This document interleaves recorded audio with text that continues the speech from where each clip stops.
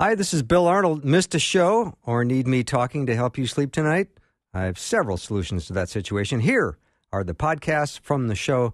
You are the best for listening and supporting Faith Radio.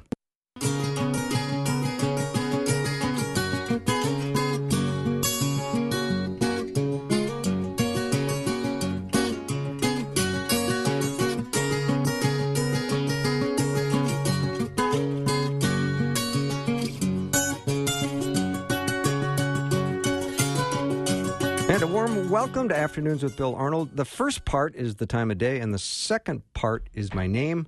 This is a show that does not lack creativity. What'd you say? Afternoons with Bill Arnold. Doesn't get any better. I explained it. No, that's very concisely put. I couldn't have said it better myself. Thank you. Yep. Thank you. Yep. And the gentleman speaking before being introduced is the power panel today for Guy Talk, Pastor Tom Parrish, and also Agent 007 Justin Jepson, live in studio, ladies and gentlemen. Mm-hmm. Whoa, that's unusual. It's unusual. The Aston Martin like is it. in the parking lot. And he's wearing a tuxedo, which is nice. And the Aston Martin, like you said, is in the parking lot. Yep. And we Makes don't know sense. how long he'll stay. Could be 5 minutes, could be the whole hour. There could be a crisis somewhere, There could be. and he's got to go. Yep. But we're always glad to have him here. We're going to spend a little bit of time in the second half hour of today's program talking to Justin about his ministry that he's involved with now and the way in which we can be very intentional about prayer. And I'm so excited about that because I've been using many of these principles for a while, and it's great. That's awesome. Yeah. No, I'm looking forward to talking about It's that. probably the most underutilized power given to Christians because people pray, but we really don't know how to pray together. And the kind of things you're doing, I think, will make a huge difference for the church. Whoever starts the conversation usually controls it. Yep. So if we let God control the conversation and we worship him and give him praise and glory and honor, usually by the time you get to your requests, you think to yourself, what are my requests again? Right. Because often in prayer, you come right with your request. You come That's out right. swinging. Yeah. Well, that's why, I think even a tangible way that I practice that principle, Bill, in terms of who starts the conversation, drives the conversation, is I pray with my Bible open and my eyes open. So I even told my students this afternoon, I said, there's nowhere in Scripture that's commanded that when you pray, you bow your head, close your eyes, and fold your hands. It's normally hands raised up in worship, or I'm actually face down on the ground, spread out, prostrate before the Lord, humbling myself before the Lord. And so, I love this. I always pray with an open Bible. I didn't hear a thing you said because I'm so troubled by your hair. It's perfect. Seriously, I can't even concentrate.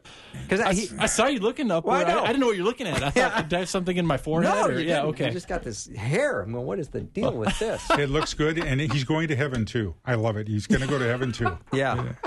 So let me know what your questions are. I've got the text line open, 877-933-2484. Again, 877-933-2484. It is Guy Talk, but I think we're going to spend a little bit of the second half hour looking at what your prayer needs are and what we can pray for, how we can pray for you. And last week we did some of that in the Guy Talk hour, and it was sensational. And I want to do more of it as we get closer and closer to Holy Week. Absolutely. Great idea. Yeah. But I do have some questions that have come in, and one came in, and I want to start with this one, if I can find it. You'd think I'd be better prepared, but that's the way it goes. All right, I'm just excited to have We'll wait for you, Bill. Yeah, I know you will. Yeah. All right. Lucille wants to know, God, our Creator, made us with all our uniqueness. Do the guys think that there's life like ours in other places in the universe? That's a great question. I agree. Yeah. I think it's one that I've wondered about a lot, one I've certainly been asked about a lot. And, I don't see anywhere in Scripture that would give us any idea of that being the case. And I think that, one of the arguments that I've heard about this is that, if you consider how huge the universe is, how small we are, how much more is out there that we don't even know is there. And an argument is made that because of the expansiveness of the universe, how could there not be the possibility of life elsewhere? And, the reality is the universe, first and foremost, wasn't made as a place for life to be inhabited, but it was meant to declare the glory and the greatness of God. And so first and foremost, we should see the expansiveness of the universe and all that is out there to essentially bring us to the place of being awestruck over just how huge and how great and how glorious and how awesome God is. But then secondly, the fact that he focused on this teeny tiny little planet called Earth, and that he formed it, created it, and he chose that to be the place to make and create his own image bearers, to represent his glory on Earth, but then and beyond. And so I think that's, I guess I don't personally believe that there is, but just given the purpose of why we were created and how God created. But I don't know, Tom, what do you think? Well, I'm not concerned if there is. I don't worry about that for a very simple reason. The Bible insists that Jesus didn't just die for the earth. He died for the universe. He died for the entire cosmos. And that's what it says in John 3:16. For God so loved the cosmos, which we translate world, that he gave his only begotten son. So all of that is covered. The other thing is this. I believe in what Solomon said. And I remember an old missionary, I read about this missionary. This missionary was back in the 1600s. When they went past the Allegheny Mountains, or were trying to go out among the tribal people, he said, I went with confidence because Solomon had already told me that eternity was in their hearts. And so I knew that there was something already there. All I had to do was give them the clear picture of who Jesus was. And he said it was amazing how many of them already had a pretty good picture but didn't have the full picture. So if aliens show up, Bill and Justin, please call me. I will go and talk to them immediately because I believe eternity is probably there, and I'd like to have a conversation. But there's nothing in the Bible to prove it one way or the other. That's right. Great answers. Thanks for that. All right, here's another question that came in, and I had a chance to look at this a little bit, but I'll let you guys comment. And this is a listener that she said, I'm very pro-life for more reasons than just religious ones, but I don't know what to make of an answer that she saw on a website. I looked at the website. It was written by an atheist, so we have to take that with a grain of salt. But he was quoting Numbers chapter 5, and it does seem like God was cruel here and that men almost owned women in Old Testament times. I'd love to hear any insight as to what you guys can give on this. We know in the Old Testament there was a different standard because of the sinfulness of people. I don't think it was ever the Lord's will, that Solomon had 300 wives and 700 concubines. I think it's part of what the culture was. So the Lord is taking people that are totally fallen, and he's bringing them to the truth. And by the time you get to Jesus in the New Testament, Jesus does not back up multiple wives or treating women poorly or anything else. He said, God created the male and female, and the two shall become one. And in terms of women, I'm always astounded. Who was the very first one to receive a commission from the risen Lord Jesus Christ but Mary Magdalene? So he was not a respecter of male or female in that sense, but he's telling us today, part of my role as a man, as a husband, as a father, is to treat everyone with respect and to look at women as the way Jesus looks at them, not the way, just my sinful nature would want to, look at somebody. So, I don't think the Old Testament gives a justification for what happened. And I would caution every reader, when you read in Numbers, don't jump to the conclusion this was God's will that they did this. They are telling you the story of what happened. But the will of the Lord is really fully revealed in the person of Jesus. Yeah. And 2,000 years ago, he said no to that kind of stuff. Yeah, I think that's really well said, Tom. I think it's always important to have in mind, what Scripture is prescribing, what God's will is versus what it's describing. And, in living in a patriarchal society, certainly the ways that men had treated women were not in accordance with God's design and purpose and will. And I think we see that fully realized and fulfilled in the way Jesus elevated women, where he demonstrated extreme dignity, value, and worth. The fact that he had women disciples and women that were following him, that was only supposed to be a role for a man. The fact that Mary could sit at Jesus' feet, that was the position of a disciple. And as you mentioned earlier, the first ones to witness the resurrection and to tell the good news of that were women. And so they ministered with and along Jesus. And again, same with Paul. You look at Romans 16 at the end of of the letter and all the list of names that he mentioned. So many of them that he regards in such high honor and favor are women as co-laborers of the Great Commission with him. Yep. Great response. All right, we're going to take a little break. When we come back, plenty of time for you to ask your questions. Let me know what they are. You can ask them anonymously. Send them over to 877-933-24 2484. Again, 877-933-2484. So glad to have Tom and Justin with me today. Be right back.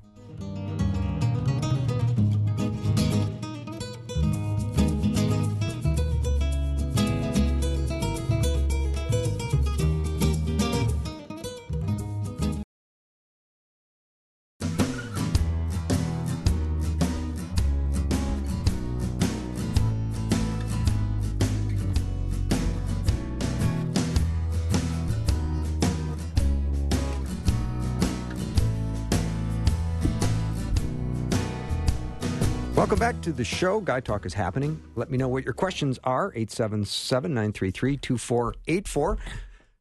Tom Paris, Justin Jepson are here with me today. And here's a question, gentlemen. I have a friend who will only spend time reading Jesus' words and will refuse to read the other parts of the Bible, claiming it's man's interpretation and not Jesus' actual words. While spending time in what Jesus is saying is good, Paul and the rest of the New Testament have good things to say. How can I help him see the rest of the Bible is good too? I don't think 1 Timothy, Scripture is God-breathed, will help in this matter. Thank you. It's interesting. I've heard this argument before. Basically, what it comes down to is this. Jesus identified himself as the Logos, the Word of God. Now, the Word of God doesn't just mean a human being walking around that represents the Lord. It means the totality of the Word, which would include Genesis to Revelation. You can't get away from that. He is the author of the entire Bible. And I have believed that now for 50 years, that Jesus is the ultimate author through people, yes. But when you're reading Paul, you're still getting the words of Jesus coming through Paul, just like you do, because after all, you take Matthew, Mark, Luke, and John, Jesus didn't write a single word that we know of as a scribe. Matthew wrote it.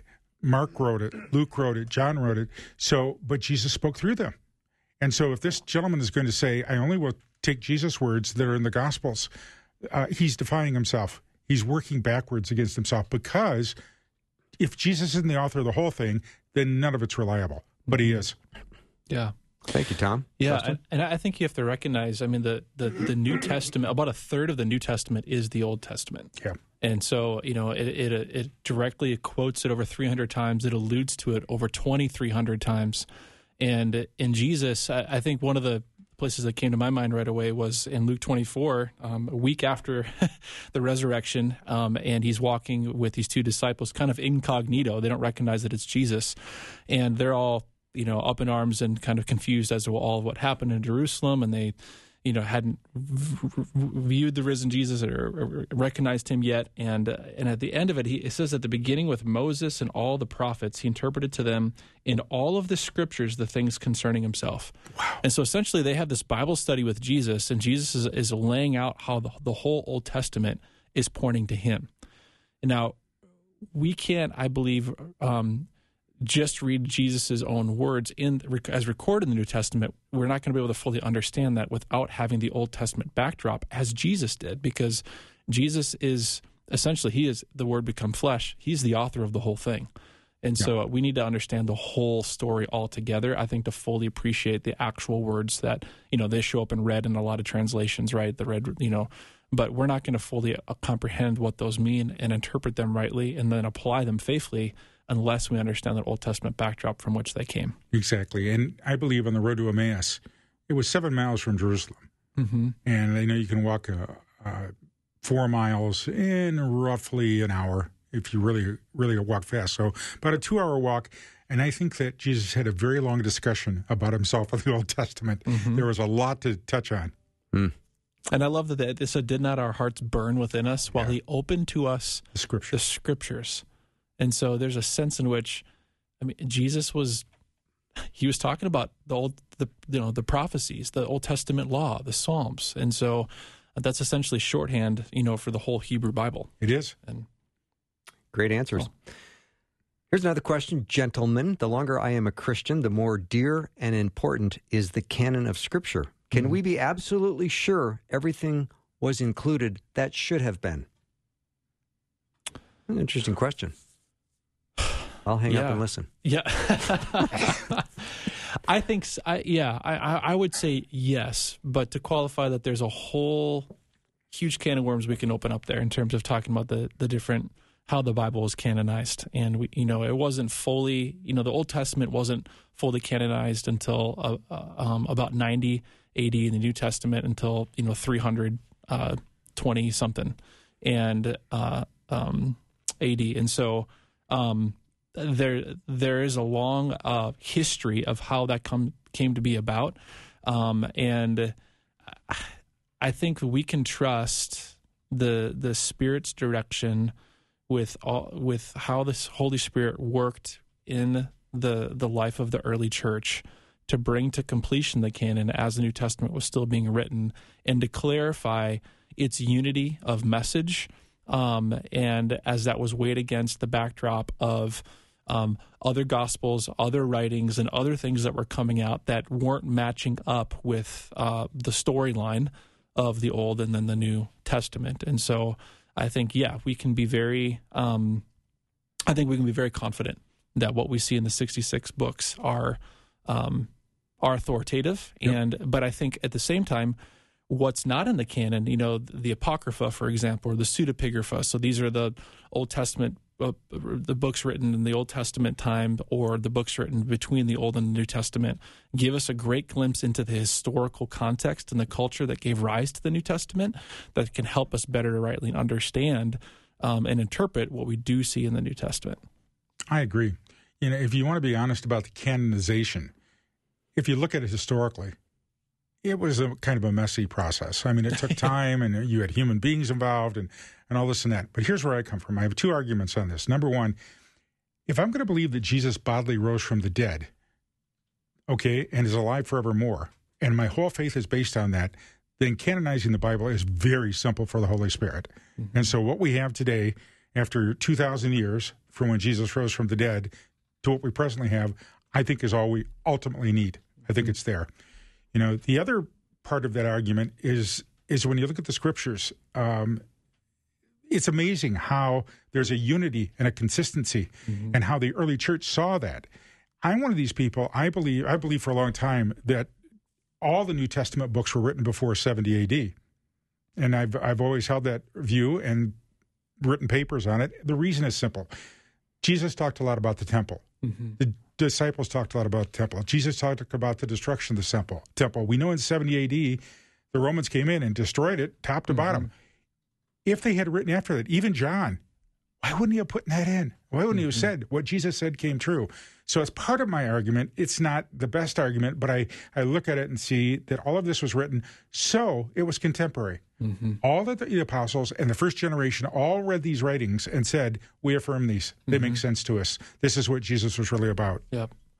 And I think just to add to that, too, you look at what's in, for the New Testament example, I mean, every single book that in there had apostolic authority. It did. It had, whether it was an actual apostle, one of the original ones that were there and actually witnessed these things, or like Mark, for example, wasn't one of the 12, but he was closely associated with Peter, and he got a lot of his Peter.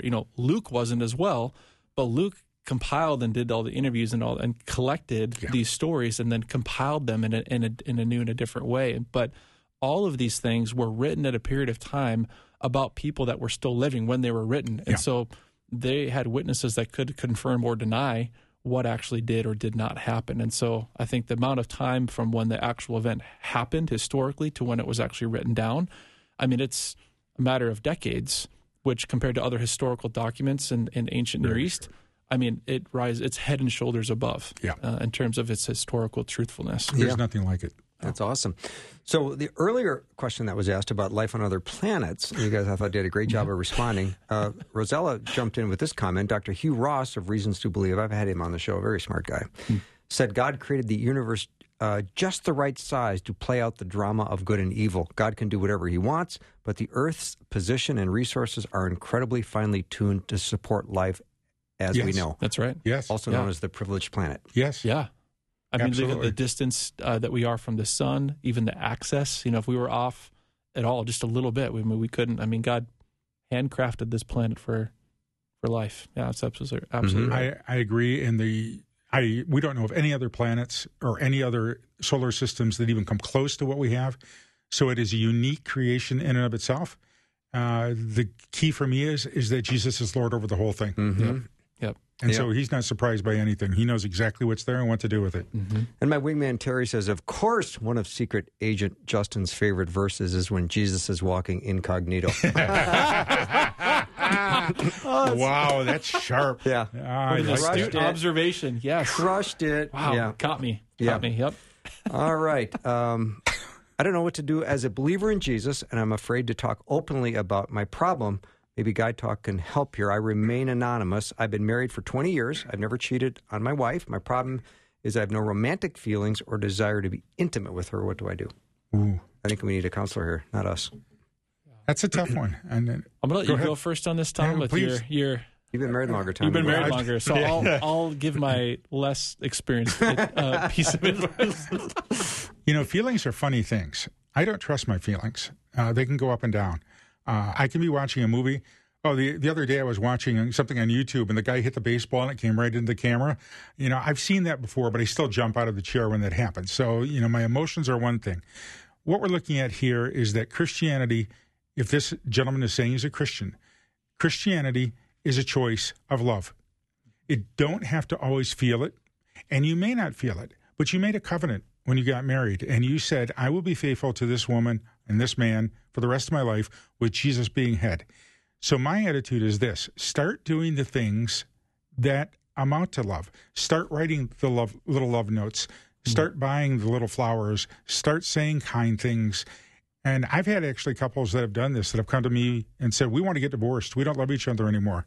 And I said, all right, I'll tell you what, give me 30 days. And in 30 days, I can't help you. You can leave.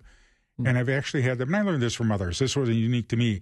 What I did is I said, every day you've got to come up with 2 things positive to say about the other person. And you got to verbalize it to them. Like, you really look nice today, or you're really smart, or what you did was really helpful. And we'll see where we go. So we met every week after that, and I prayed with them. At the end of 30 days, I said, so do you want to get a divorce? And they looked at me like I was crazy. And they said, well, no, we love each other. All right. Follow that 007. Wow. Well, I should have gone first. Man. Well, yes. I to your point, I would first of all, let me just say to this listener, to this brother, thank you for bringing this question. Amen. Because I think where you're at, you're not alone, and so many others have been there or are there, and so I think a key aspect of this is recognizing that you didn't get to where you are alone, or perhaps, but you're not going to get out of where you are alone.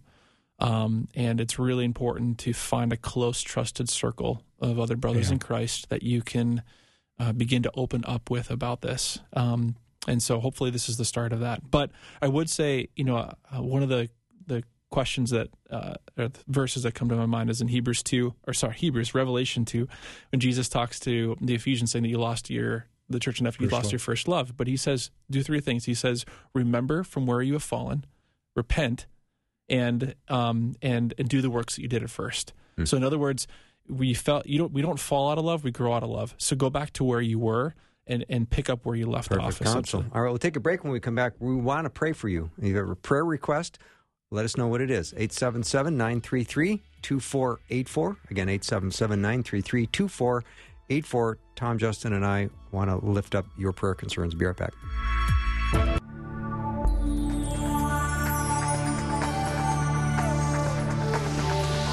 It's the afternoon show with Bill Arno. Prime time, drive time. Let's get it started. Jump in your car. Yeah. What's for dinner? It's the afternoon show with Bill Arno. All right, we are back with Guy Talk, or Guys Who Talk. Tom Parrish, Justin Jepson are my power panel today, and I love these guys, and it's so great to be in studio with both of them. This makes me very happy. Justin has moved on from his position here at the University of Northwestern. He used to be director of the chapel services and did a lot of contact with students and mentored them and encouraged them, but he's moved on to working with Strategic Prayer Renewal. Did I say that right? Yeah, Strategic Renewal. Strategic And I'm Renewal, still here but it's about- as an adjunct professor, so I still get to be in the the lives of students, thankfully. So. Yeah, but I'm fascinated with the approach that you have at Strategic Renewal in terms of prayer and the principles of it. And I wanted to talk about that a little bit today, because I know as we're looking towards Easter and Holy Week coming up, anything we can do to encourage people in their prayer life and to improve it is time well spent. Absolutely. Yeah. Yeah. Absolutely. So let's talk about that. Okay. Do you have an opening question, or do you want me just to launch in, or how do you want to?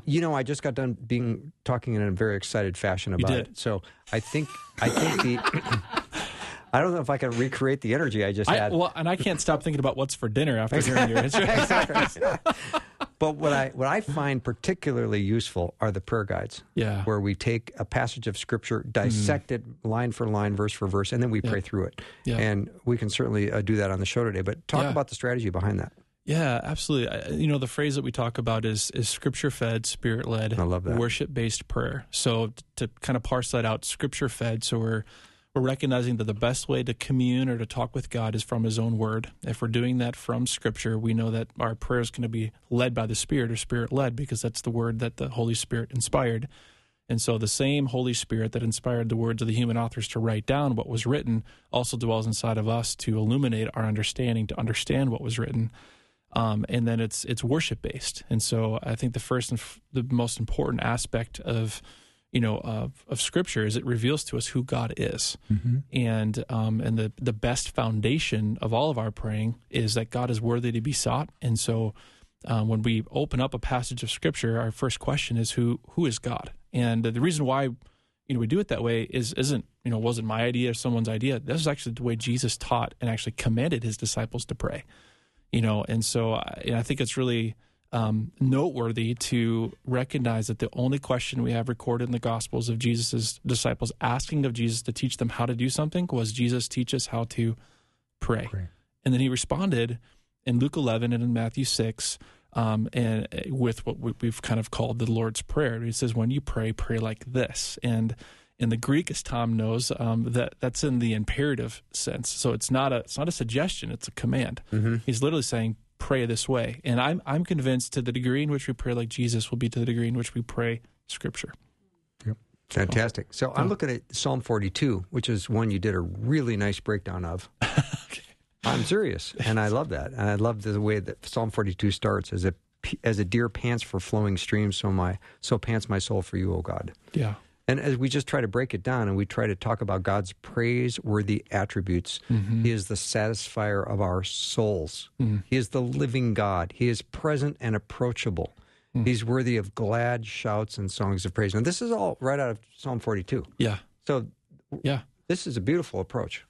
Yeah, and real simply, I mean, anyone can do this starting right now. If you open up Psalm 42, and I do it in my Bible. I'm actually very selective about what I write or highlight, but Psalms, I actually will highlight every attribute of God. So anything that I see in the Psalm, I'll just highlight that's God's praiseworthy attribute. And then I'll actually write then kind of in the margin a little kind of prompt of prayer. So, how can I take something that's directly from one of the passages, one of the verses of Psalm 42, and then just use that as an entry point of a prayer of reverence to God? And so for example, for me, I've literally written in my Bible, Lord, my soul longs for you, because you are.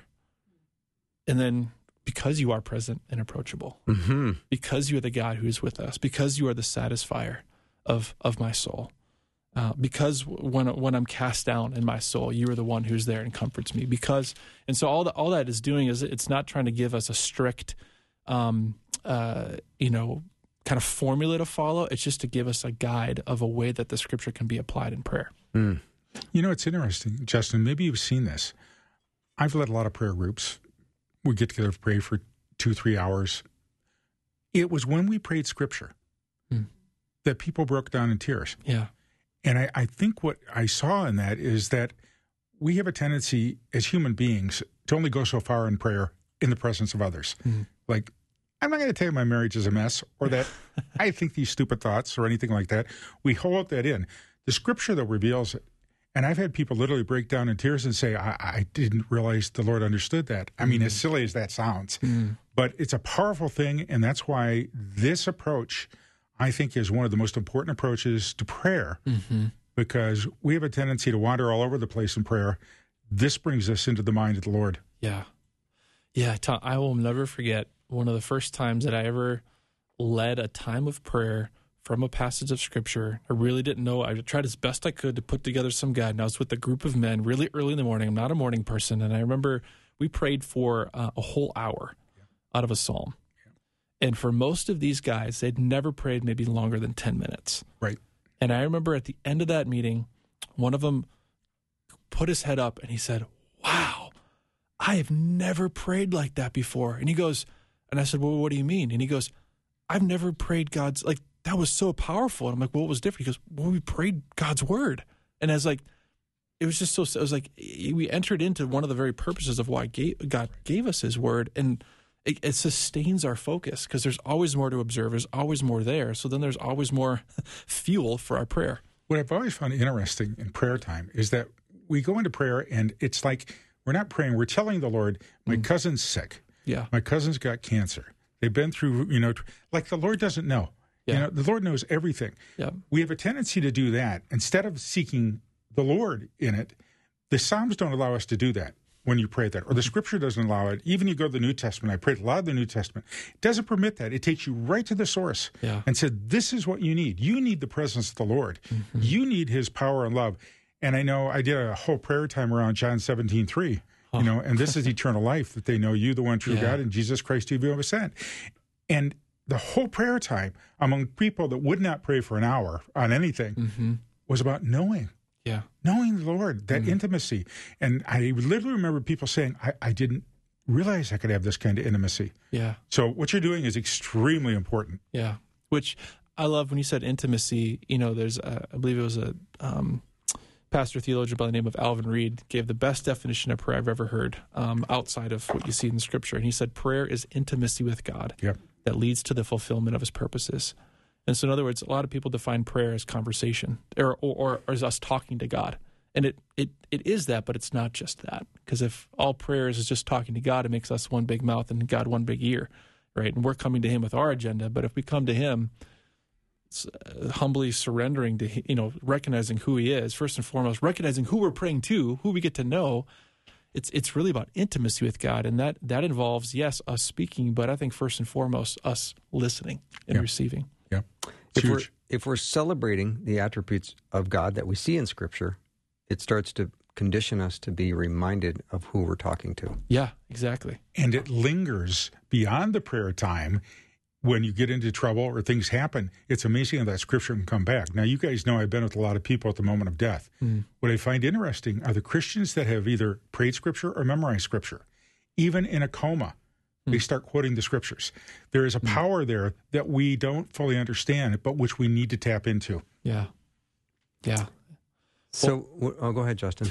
Well, no, I was just going to say, because, Tom, you mentioned before, this idea that we tend to approach prayer first from kind of the basis of our requests, and recognizing our need, which is, it's crucial. We're called to do that. But what's so interesting is if you follow the pattern of the Lord's Prayer, it begins with a reverence and recognizing who God is, praising him for who he is. It actually then follows with a responsive of submission of surrender to his kingdom. And then Jesus moves to requests. And so Jesus gets there, but I've found when we worship the Lord and spend time surrendering to him, I'll end up not only praying about things I didn't think I needed to pray for, but the things that I know I did need to pray for, I will pray for with a lot more faith and zeal because I've been reminded who I'm communing with and who I kind of intimacy with. When I read that God protects us, I think that's so true. He protected me today because Justin and I have an identical size cup of coffee here in the studio. And I almost drank out of his cup. That's scary. See how God's protecting me? It is. It's wonderful. Yeah. So yours is from Starbucks and mine's from Dunn Brothers. That's why I drink a Diet Coke. Yeah. Well, let's say we've spent some time talking about his praiseworthy attributes, and we're just still in Psalm 42. For those of you who might have access to your Bible and you open 42, and you realize he's the satisfier of our souls. He's our living God. He's present and approachable. He's worthy of glad shouts and songs of praise. He's our hope. He's our salvation. He's our steadfast love. He's the God of our life. He's our rock. He's sovereign over suffering. Then we can start to get into the place, Justin, and you can share this about how you can maybe have some prayer prompts as a result of this psalm. Yeah. Well, I mentioned before, the Lord, my soul longs for you because you are. But I think there's a lot of other different, prompts that you can use. I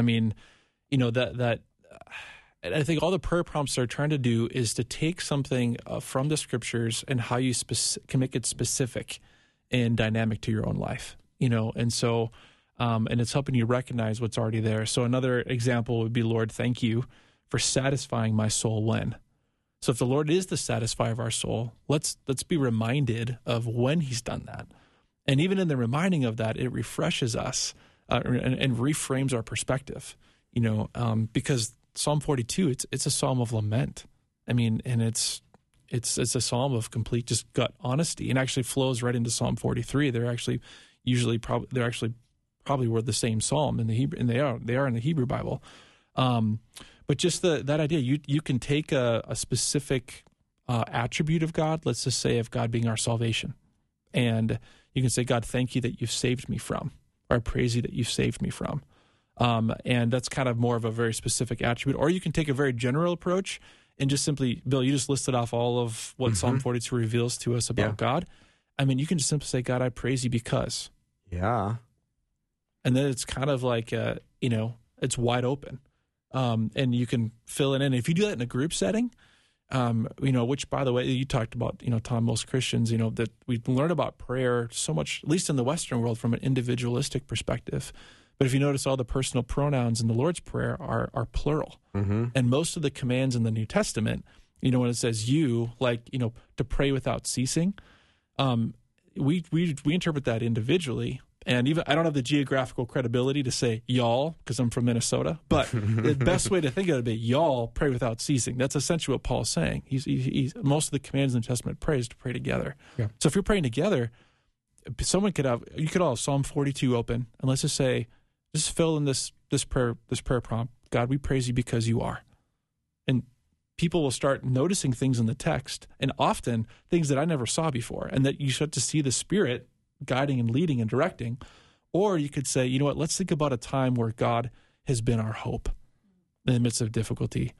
And God, right now we want to thank you that you have been our hope when. And you're just giving a specific entry point about a specific attribute. So those are kind of two different approaches. Mm-hmm. Again, not as a strict script to follow, but as a guide that can widely be applied in a lot of different ways. I have a great quote, if I may share it. The quote says, "It is not the power of our prayers that move the hand of Jesus, but the power of the Holy Spirit that moves us to pray so that Jesus' will is accomplished." Wow, think about that for a minute. We're not telling Jesus what needs to be done. He already knows. Mm-hmm. What he needs to do is communicate to us so that we become into his mind and do what is appropriate. And I'll be honest, most of the time I think I know what that is, but I really don't know what that is in individual lives, in situations. When I get directed by the Spirit, though, it's incredible the things that happen.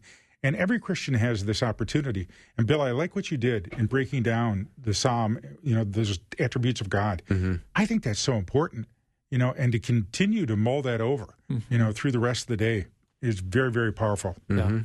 Before we go to break, Tom Parrish, would you pray for Stephen, who is informing his employer tomorrow that he's leaving after 7 years and he's moving on to something else? Pray for boldness and for it to be received well. Absolutely. Yeah. Lord Jesus, we lift up Stephen to you. You know where he's going and what he's being called to. And Lord, I pray that you'll give him wisdom and you'll give him the right words with his boss. And I pray that his boss will be receptive, Lord. I pray that they part on good terms. And I pray that you will propel him into another line of work, another position where he can not only gain an income, but, Lord, represent you. So, Jesus, use this to your honor and glory and give Steve your blessing. Amen. We'll take a break and we'll be right back with lots more Guide Talk. We're talking in this half hour about power of prayer and some wonderful prayer strategies. So if you just joined us, we've kind of stopped taking questions this half hour, but we're going to continue talking about prayer. Justin and Tom are my guests. Be right back.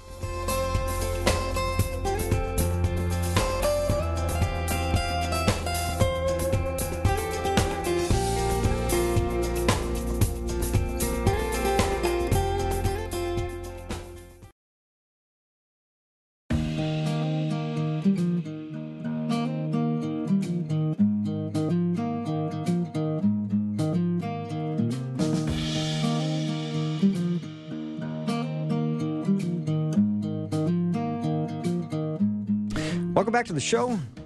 Tom Parrish, Justin Jepson are my in-studio guests today, and Justin is here in person today, which makes us very happy, doesn't it, Tom? It Great to does, see him. and I've discovered he's really real. He's not just on the screen. You can I go to know. a movie and see he's really real.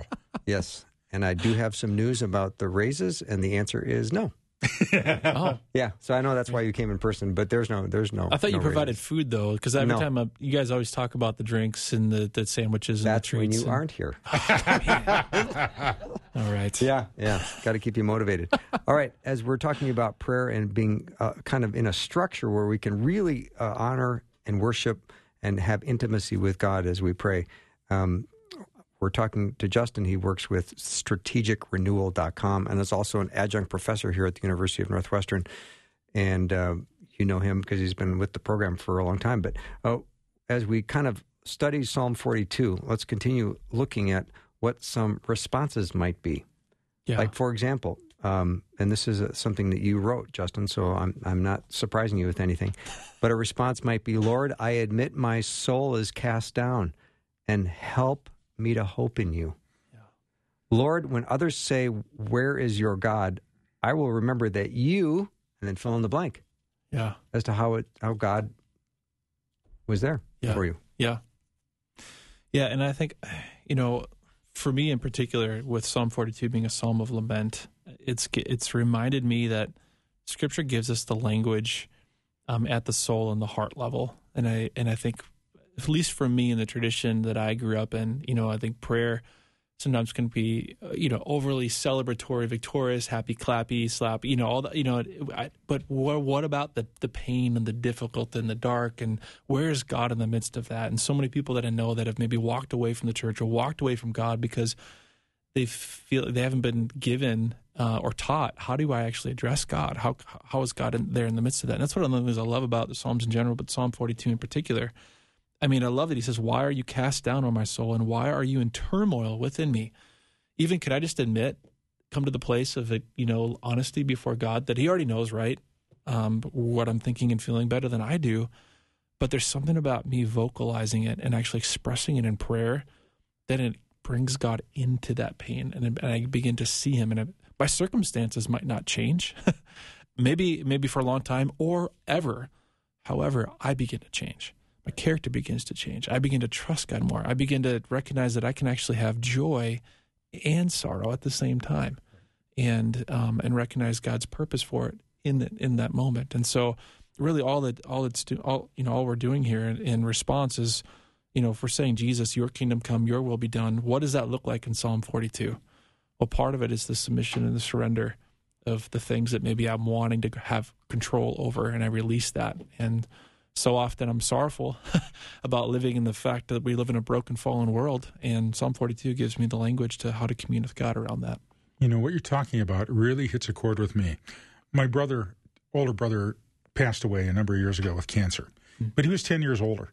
And so he basically babysat me the first 6-7 years of my life. I mean, he took me to football games, and we did all things together.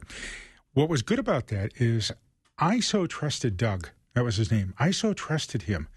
It didn't matter what circumstance we were in. I knew he'd protect me. I knew he was there. That's what this kind of prayer is about. It's not necessarily getting every answer for every problem that we've got or getting everything settled in our life. It's drawing closer to the Lord himself. And when you get closer to Jesus, guess what? You can face things in a different way than you face them on your own. And that's what I could always do with Doug. And so that's how I think about Jesus. Yep. So good. All right, let's talk about requests, because we all have requests when we come to God. Yeah. But we sort of position this to be one of the last things we do in prayer.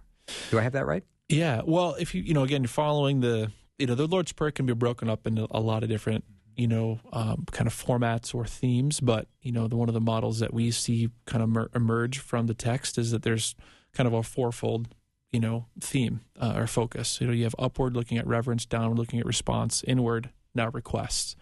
And what's so, Say that one more time. Upward, reverencing God for who he is. Reverencing God for who he is. Yeah, looking downward, response. So my submission and surrender. So in other words, when I recognize who God is, first things I recognize is that I'm not. Right. And normally I'm not living in alignment with his will and way and kingdom. So that's really the theme of that response of surrendering myself again afresh to his kingdom. I love that. And then we're really positioned to bring our requests to our Heavenly Father. And in doing so, I would say with a motive that's at least more pure than when I first began. But what's so amazing about the way Jesus, lays this out, he says, give us this day our daily bread, and then forgive us our sins or trespasses. We forgive those who trespass or sin against us.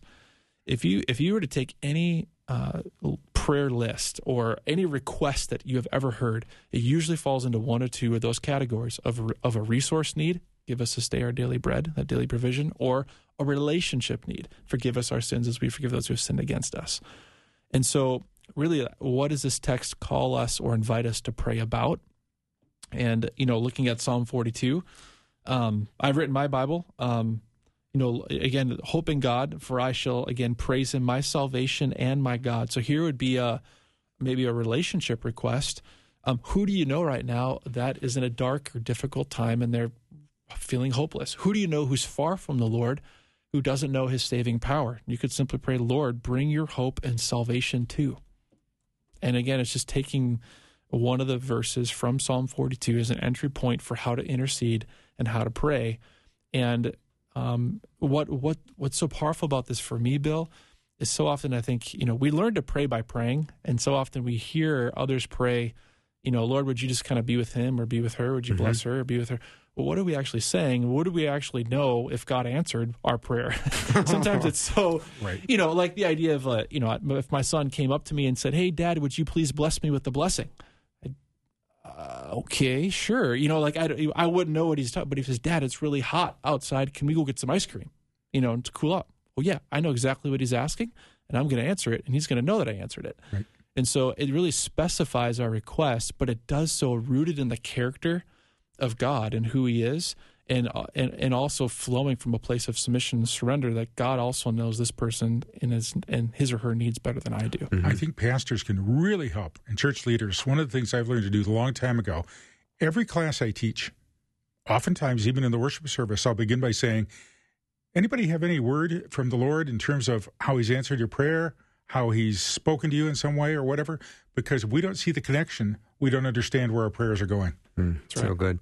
So we've got a couple of prayer requests that have come in. And Justin, if you wouldn't mind, I would want to give some praise for a 23-year-old daughter who has gone through chemo and survived it and Praise doing God. good.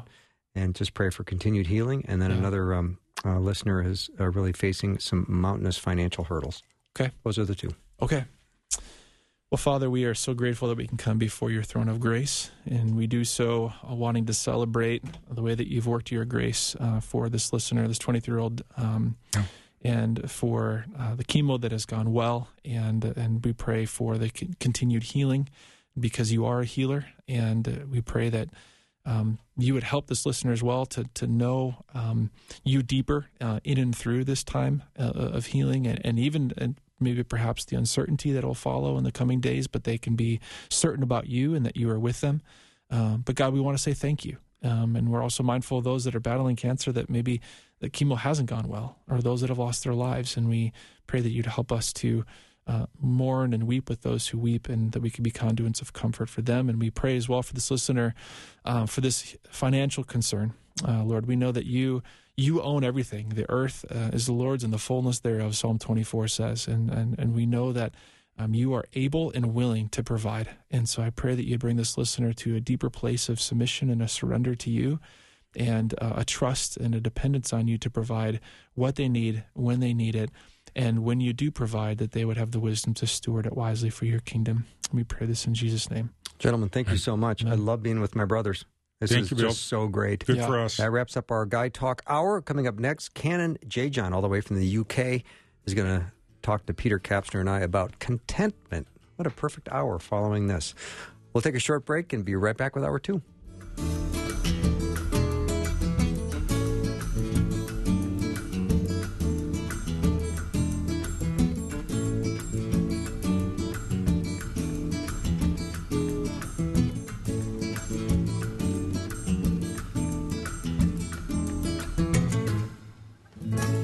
Thanks for listening. Programming like this is made available through your support. Information available at myfaithradio.com.